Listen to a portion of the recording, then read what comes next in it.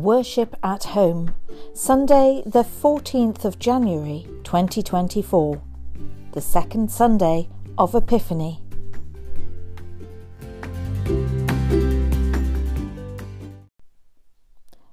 Today's Bible reading is taken from the Gospel of John chapter 1, verses 43 to the end. The next day, Jesus decided to go to Galilee. He found Philip and said to him, "Follow me." Now Philip was from Bethsaida, the city of Andrew and Peter. Philip found Nathanael and said to him, "We have found him, about whom Moses in the law and also the prophets wrote, Jesus, son of Joseph from Nazareth." Nathanael said to him, "Can anything good come out of Nazareth?" Philip said to him, "Come and see." When Jesus saw Nathanael coming towards him, he said of him, "Here is truly an Israelite in whom there is no deceit." Nathanael asked him, "Where did you come to know me?" Jesus answered, "I saw you under the fig tree before Philip called you." Nathanael replied, "Rabbi, you are the Son of God. You are the King of Israel." Jesus answered, "Do you believe because I told you, I saw you under the fig tree? You will see greater things than these." And he said to him, "Very truly I tell you, you will see heaven opened, and the angels of God ascending and descending upon the Son of Man." This is the Gospel of the Lord. Praise to you, O Christ.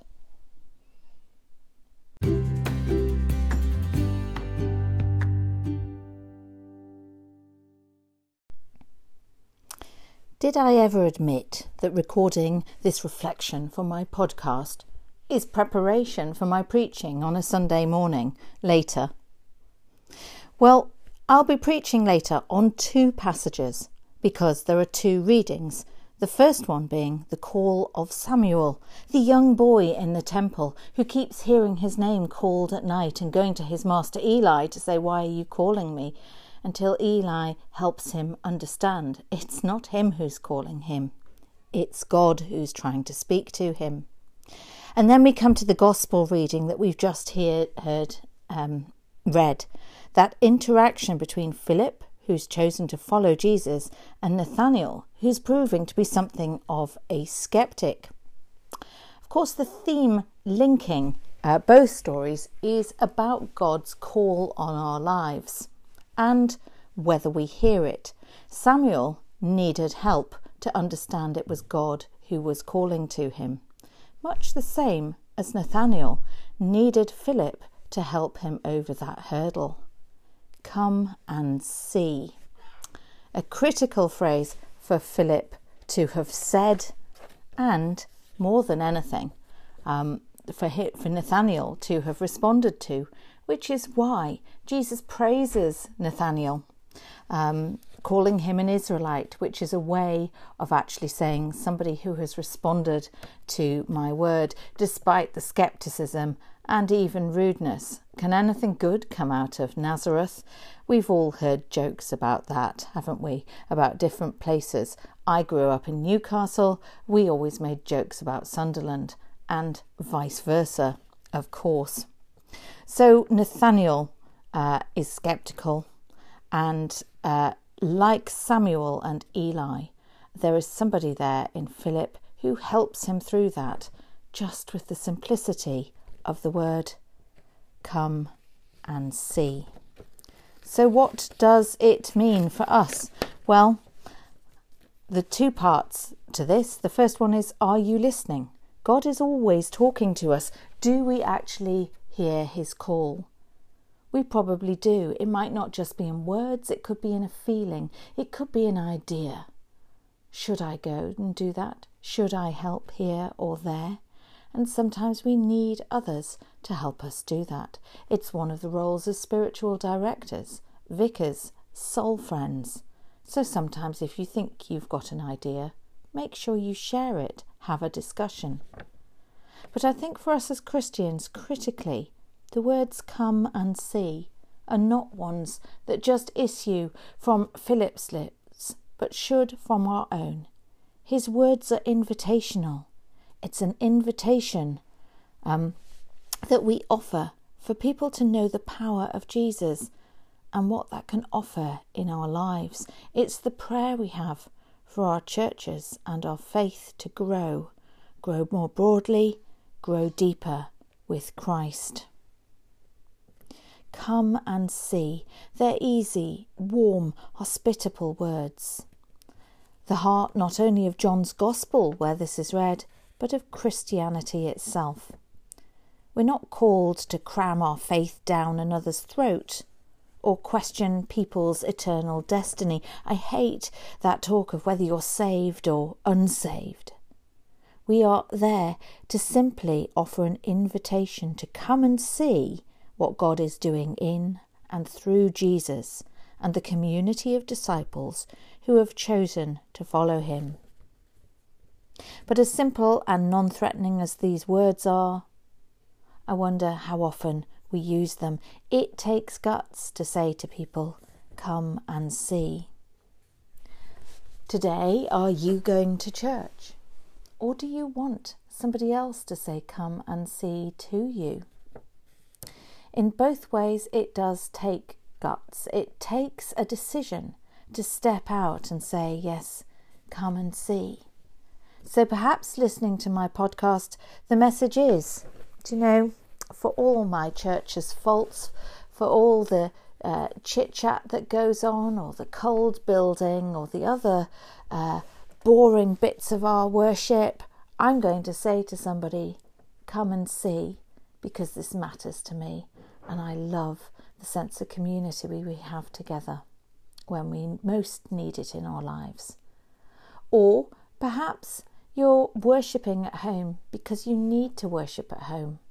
But who else is there who may benefit from this podcast or something like it, who you can say, come and see what it's like to have your coffee on a Sunday morning while listening to God's word. David Luce, the theologian, suggests that the future of the church may rest on our ability to invite others to come and see what we have found in Christ and our congregations. We're living in a culture that no longer has a vested interest in encouraging congregational participation. So the future of faith communities will be greatly determined by our willingness to invite others to share what we have found. But the future of the church is without a doubt in God's trustworthy hands, and the Spirit is always working among us. I sort of agree and don't agree with what David Luce has to say. I think to say that the future of the church may rest on our ability to invite others to come and see both puts too much on our shoulders and downplays the working of the Holy Spirit. So I prefer to think of it not so much on that enormous outreach and big perspective, but to just think about our own lives today and those that God puts around us or in our path incidentally.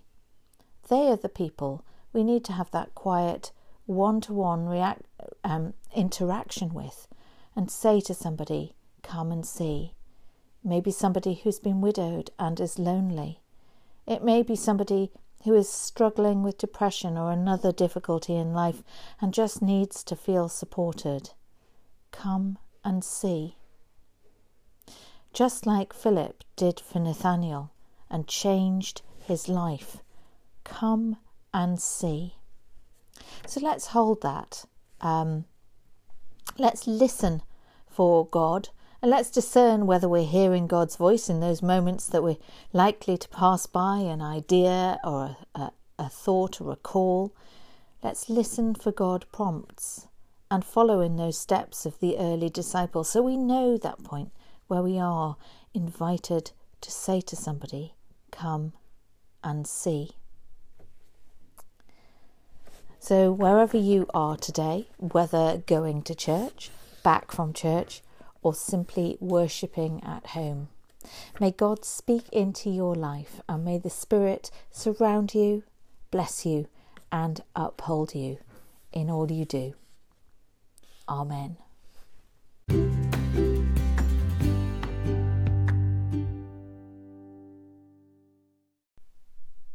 Today's prayers are based on themed intercessions by David Adam. You have called us. Let us pray. Blessed are you, Lord our God, for you have called us into life and to love you. You have called us to proclaim your love and power in all the world. Lord, send us out in the power of your Spirit, that we may tell of you and of your abiding presence, that we may be emboldened to say to others, "Come and see." Lord, today we ask your blessing upon the Church, that we may show signs of being one with you, holy and dedicated to being apostolic as we reach out to all peoples. We pray for all who are reaching out to others in your name and in your love. Bless and guide those who preach the word and all who share in your healing ministry. We remember those involved in a pastoral ministry and those who work to relieve the distress and sorrow of people and nations across the world. Lord, in your mercy, hear our prayer. We pray for all who govern and influence the minds of others. We pray for leaders of industry and great multinational companies and for all they work with, praying that you help us show our care for the earth, our respect for the individual in all that we do, as we remember those whose lives are blighted by greed or insensitivity of others. And we pray that all humanity shall turn to look for your purposes. Lord, in your mercy, hear our prayer. We give thanks because you show us your love through those who love us, and so we ask your blessing upon our homes and our loved ones. We pray for those people and situations on our hearts today, and hold before you those situations you alone understand where there is stress and distress. We remember all those who are finding it difficult to cope and those who are deeply in debt. We pray for all who are seeking to help those in need. Lord, in your mercy, hear our prayer. Lord, we give you thanks for all involved in healing ministry and ask your blessing upon doctors and nurses and all the emergency services and those in support services. We pray for those who are good neighbours and carers in their local community, and remember those especially who are frustrated through illness or a disability, those who are struggling with life. Lord, in your mercy, hear our prayer. Lord, we pray that we may rejoice in the fellowship of all your saints, in all who have heard your call and done your will. We ask your blessing upon our loved ones who are departed from us. May we all share in the joy of your love and in your kingdom.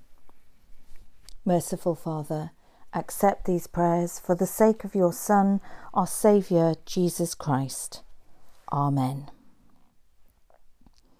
And the Collect for the second Sunday of Epiphany.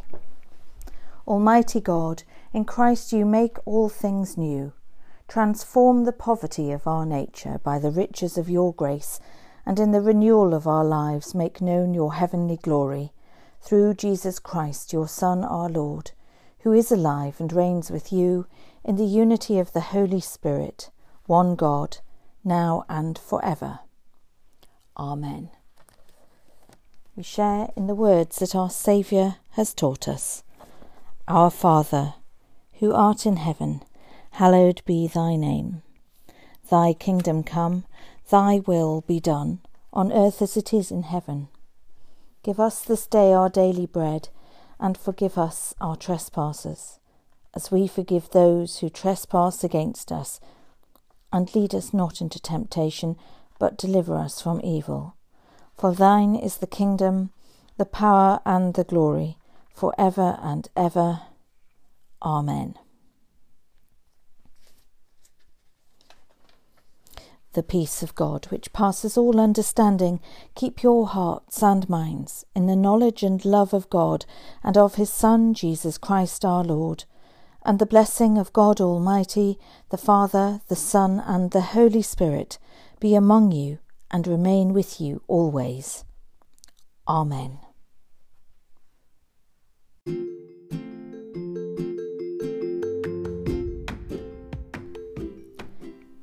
Thank you for joining me for Worship at Home. If you have enjoyed this podcast, please do tell others about it. And if you'd like to receive links to the podcast direct to your email, please do get in touch. You can do that through the website Spotify for Podcasters or directly at revlucylunn@gmail.com. Goodbye.